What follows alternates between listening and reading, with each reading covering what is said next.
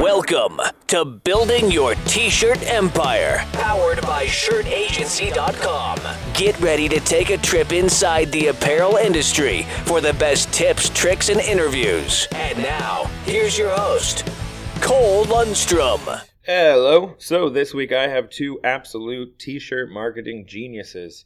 Jordan and Ross have been selling hundreds of thousands of T-shirts online, and they're going to absolutely blow you away with all their tips and tricks. I'm hoping to have them back a little bit later in the year to go into detail, but in this episode, it's a wonderful overview of all of the different platforms they employ. So, without taking up too much time in the beginning, hey guys, why don't you introduce yourselves? Yeah, so my name's Jordan Lamb. Our business is eastcoastcotton.com. My main role is Facebook marketing, specifically Facebook advertising.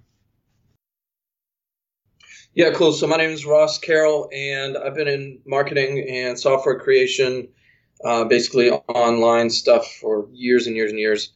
And together we started a T-shirt company from our background of selling T-shirts online. And I've been in doing T-shirts for a long time as well. Prior to that, did some on-demand stuff, and then eventually opened our own shop. So that's the shop we're at right now. Yeah. Jordan and I are partners, and he runs a lot of the advertising, and I run a lot of the production, doing that kind of stuff now. So together we also do some marketing training and things like that. Yeah. So we have a website, Killer Cotton Media, if you want to learn some more. So we're well deep into online marketing, done over $500,000 in paid advertising this year alone. So we know our stuff, and we're excited to get into this podcast today. Awesome. Well, my first question for you guys is, how did you get into the apparel industry? Did you start with Teespring? Yeah, it actually came on with the print-on-demand platforms such as Teespring, which is where we both got started. And that's what both actually brought us together. Yeah, so actually I started a long time before that. Back in the day when you could get Google rankings, had a number one e-com store, number one ranking for fishing shirts. And I used to do heat transfers. So I hooked up with the local supplier, Alpha Broder, and was printing. Tampa Bay area has a lot of these transfer companies, Global Impressions and things like that. And I was buying those and selling them through the website online, and then just heat press them when I got an order and ship them out, kind of a college business. Let it go for many years after that as I was finishing schooling. Then got into sort of the Teespring thing like Jordan was talking about when Facebook advertising sort of initially took off. Right. So that's actually how we got started. And then once we hooked up together, I recalled my days of actually having to print the shirts locally.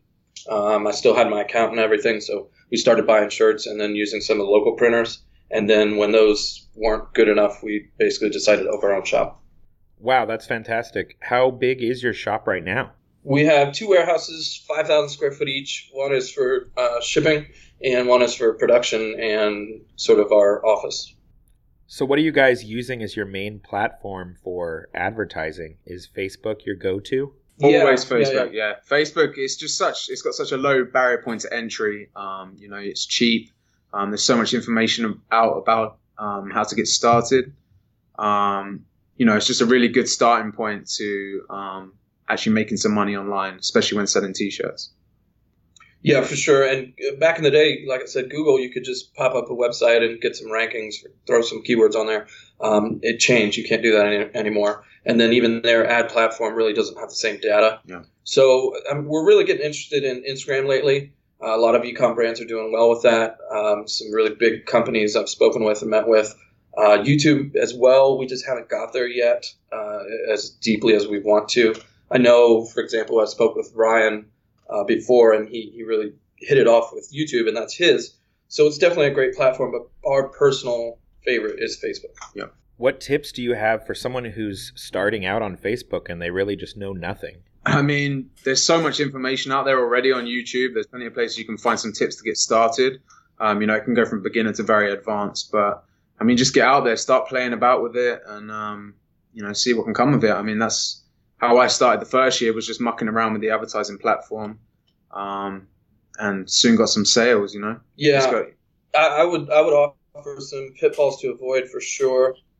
Definitely recommend just trying it out, but keep low budgets. Don't ramp your budgets up. Yep. The first mistake I ever made was I got some results and I was really excited. So I pretty much tripled my budget. And within 20 minutes, I burned through about $500 or $600, and I learned to never do that again. So go slow. Take your time. Don't get too excited when you get some results. You really need to monitor this stuff and know what you're doing, in the sense that you can't just throw money at it constantly and hope it. But the great thing is you can get started for as little as $5. Yeah, exactly. Really, and that's the best way to do it. Is throw a budget of $5 a day or something, or $10 a day, and start trying some of these things and see what happens. You know, and that's the beauty of it. You can really tap into any market in the next 10 minutes. Facebook has data on every kind of passion, hobby, niche you can think of. So also big image ads, I would say. Right. Yeah, well, mainly just image ads we've been using. I mean, video ads are quite hot right now. They've just introduced a new image size, 1200 by 1650, which is working pretty well for us so far. It takes up a lot of the news feed, so it gives a lot of time for the customer to actually stick onto what you're trying to sell them. And big product shots, make sure, because a lot of people buy from mobile these days, and in fact, the majority. So you want a big product shot on your image. So it's very visible. We actually over enlarge our images so that you can really see what's on the shirt. But we also keep them very simple. We keep them plain white background, just plain, black T-shirt to present the image. We actually found less conversions with using an actual model wearing the T-shirt. So you basically just have a floating T-shirt on a white background? It just stands out. It really pops to the customer. It grabs their attention, keeps them, engaged on what you're trying to sell them. And what is your text like? Does it have a blatant call to action, or do you use silly jokes? We keep it really simple. We do this at scale, so we've done a lot of that stuff before. But at the volume we do, it's just easier to put as simple as possible. Call to actions for sure help. If you only got a few ads out there, you want to really put as much effort into it. Yeah. But for us, we want to get it out there often, and make it visual. Yeah. We want to focus on the visual product aspect. Well, luckily T-shirts are very visual, so that's the whole idea. It catches their attention just from the design. What about carousel ads? Are you using those, or are you sticking to a single image? Yeah, we use carousel ads for our retargeting. If they come to the site, we're going to chase them around the internet, and they'll actually see more of our product because they were obviously interested. They clicked through. Yeah.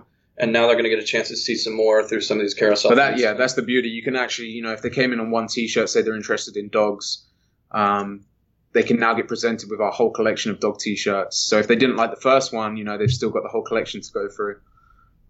So carousel ads work really well with that, actually. So what is your funnel strategy? Are you doing individual landing pages that then give you an email list, or is it all just a standalone Shopify? Yeah, so we've been working on that a lot lately to expand sort of the sales and the funnel side of things, or the back end. We have a collection of emails for abandoned cart. We have the buyer emails, obviously. And what we're basically trying to do is have good email sequences to follow up with non-customers and customers. So say somebody comes and goes to the store, doesn't buy, we can still remarket through email to them because they've entered their email, got to that part of the cart. And that works great. We make a bunch of sales from email. We're working on, there's some new software that just released that allows us to do single product with full sales funnels behind it. So they can buy one, and then we offer them a lot of additional things. And that's actually within our Shopify store. Yeah. So it keeps it all in one central hub. That's cool. So you're doing upsells on your T-shirt sales. Yeah, with different products, and even additional shirts or bundles or hoodies or boxes, like recurring. Yeah, right now we've been working on it this week. So there's a new app for our e-commerce platform that just released. So we literally set that up Monday. I think that's when it launched. Monday, yeah, sure. We've done similar tests with other things. It's just the integrations were a little more technically complex. And it was actually outside of our Shopify store platform. So, but we've done tests on that, and that stuff works really great. And in fact, sometimes sending to a giant store is not the most effective way. You really want to. There's technically too many distractions on a big giant store, whereas a funnel page is kind of simple, clean, straight to the point. You want them to buy the T-shirt, which defaults to increasing your conversion rate. Yeah, for sure. And sometimes having too many choices, or most of the time in marketing, having too many choices kind of short circuits the buyer, and they end up not buying. That's awesome. It's like a ClickFunnels, but for Shopify. So if you had to start over and you had none of your infrastructure and you were just given $1,000 and a laptop, how would you spend the money and get started again? Well, for me, I'd start with drop shipping. You could set up a Shopify store, and I actually did this one day for a fun test. Set up a Shopify store, load it up with different dropship products, and or even print on demand, or print on demand shirts, whatever, and started to run some ads, and basically took a brand new store from 0 to 60,000 the first month in sales. Wow, what was your ad spend on that? Honestly, I couldn't tell you right now, but generally ad spend is 25, 20, 30%, somewhere in that range. We like to say the 25%, but it's sometimes around 30, 35%. Yeah, that's great. If you have a healthy margin, then that's a great business. And especially with dropship, you can load it up and start selling immediately, or even the on-demand stuff. And literally your main focus is getting the customer there. What have you learned about targeting? Who do you think are the most responsive demographics? Females for sure. Females, absolutely. Yeah, they love to buy. Whereas women, they love to buy. I don't mean to be,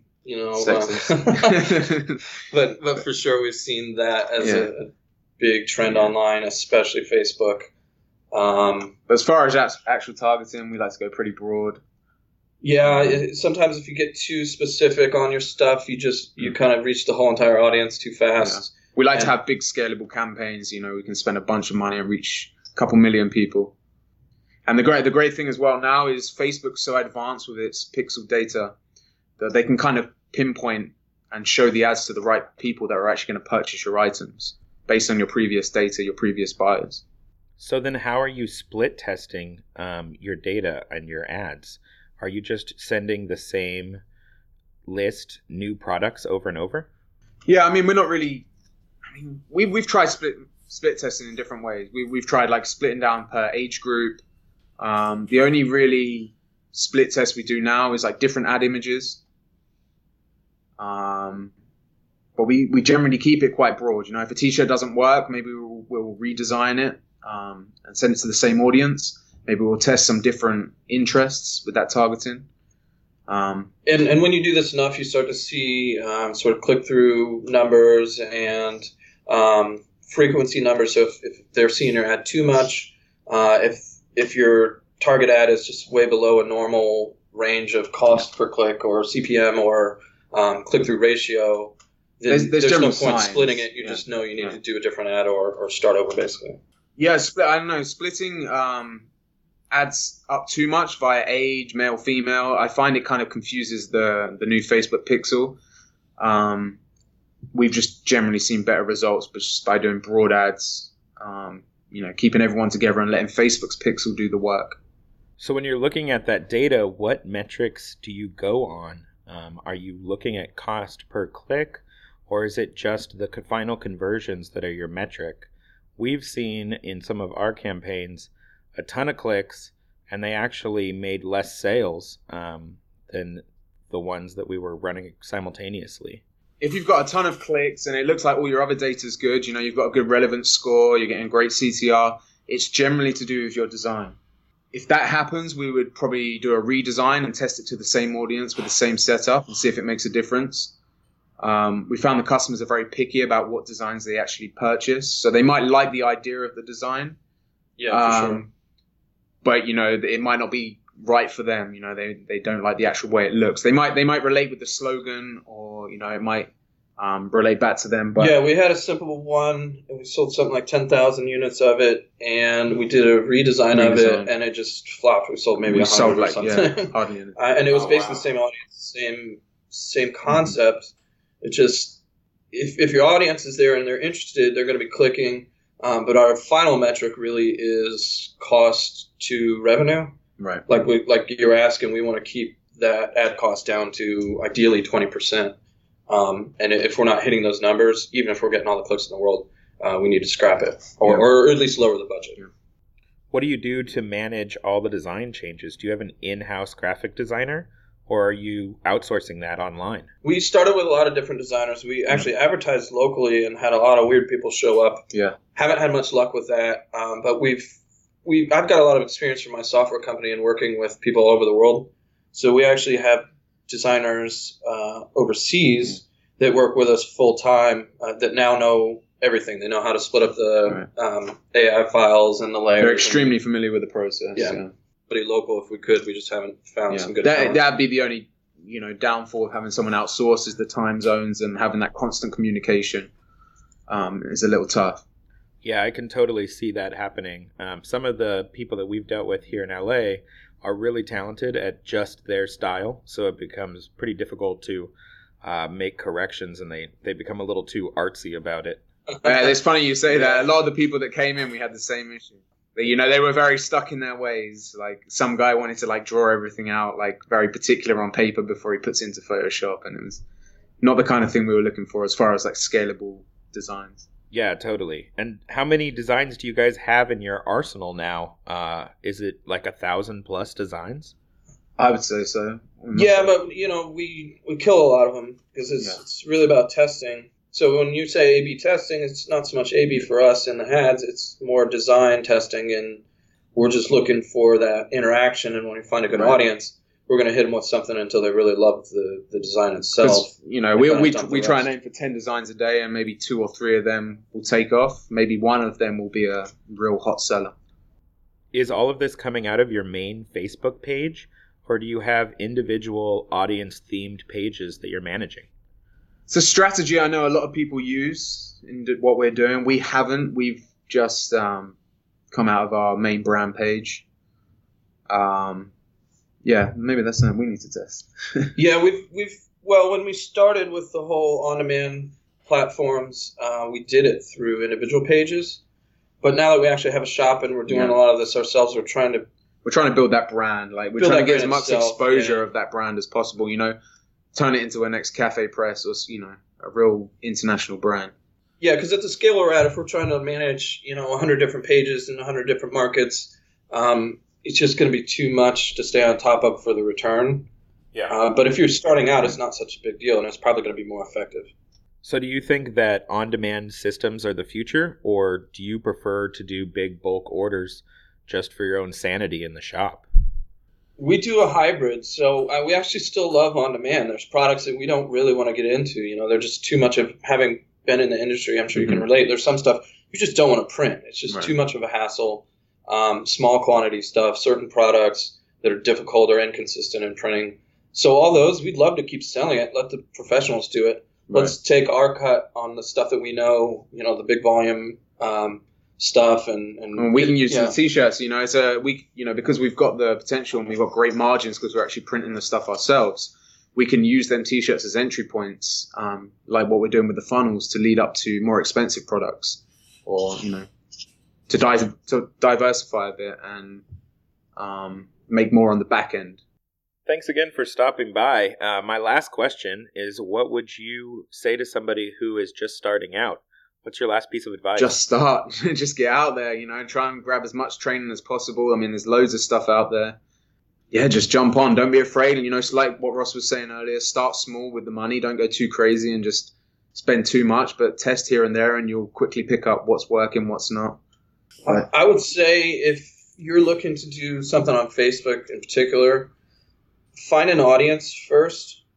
And the audience is where your money's going to be, not necessarily the product. There's a million products for every market. Right. Find the audience. Go like a lot of the pages those people are liking. Find other fan pages. And just do a little bit of studying to see kind of what they're into, what they're buying, what they're talking about. And then focus on what part of that market you're going to speak to. And the more directly you can speak to a market, the better off you're going to be. Right. So with on-demand, you can really have customized stuff for a very particular group of people. So, somebody who, a crazy example would be, and I think we've sold this shirt, I just want to drink wine and pet my cat or something. It's very specific. You got people who like wine, people who like cats. How did you know me so well? Yeah, and you're going to be able to give them exactly what they want with an on-demand product, and you're going to make sales. The audience may be tiny, but you're going to be able to get started. You're going to be able to make some sales hitting a very particular audience that you know exactly what they're into. You can go like wine pages, find the most popular wines. You can go find cats and see. 100%. Pick a market, learn the market, read the magazines, go find websites, learn everything you can. to get started in that market, to find out what they want. And then they're there. The products are everywhere. There's a zillion products of all different kinds. You got computer cases and phone cases and mugs and shirts, and it's endless. But if you can't understand the market itself, you'll never be able to speak to them. Mm-hmm. And for anybody who wants to know more about marketing, they should go to killercottonmedia.com, right? Yeah, so we got a sign-up form there. What we're going to be doing with that is just sending out an email every once in a while. We're not going to bug you. We're not going to blast your email every day. Just when we got something cool going on, news in the industry, Facebook just some updates, training, some updates. And stuff like that. We're going to send it your way. Doesn't cost anything, but we're happy to share some of our knowledge we've learned over the years. Yeah, absolutely. Everybody needs tips and tricks, no matter how long they've been doing it, just to stay on top of the game. Oh, yeah. Us ourselves, we're always learning new things every day. We always keep our eyes and ears out for the next best thing as far as the Facebook advertising and anything else. So, cool. Yeah. Yeah, thanks so much. You threw a lot of really great information at us. I think it was a really good episode. Cool, man. Happy to be here. Anytime. Talk to you later. All right, Carl. You too. Have a good one. Appreciate it. See ya. That concludes our episode. Thanks again to Ross and Jordan for all the great info. So, a little bit of news. We only have 8 tickets left for the March 25th and 26th screen printing class. We're going to be teaming up with Ryonet to do it again, and we're going to teach you guys how to go from absolute beginner who's never printed a t-shirt all the way to starting your first business. Once again, the dates are March 25th and 26th, and if you're interested, head to screenprinting.com, click the Learn button, and sign up for the Los Angeles class. It's going to be held here at Shirt Agency, and I hope to see you. All right, guys, have a great week. Bye.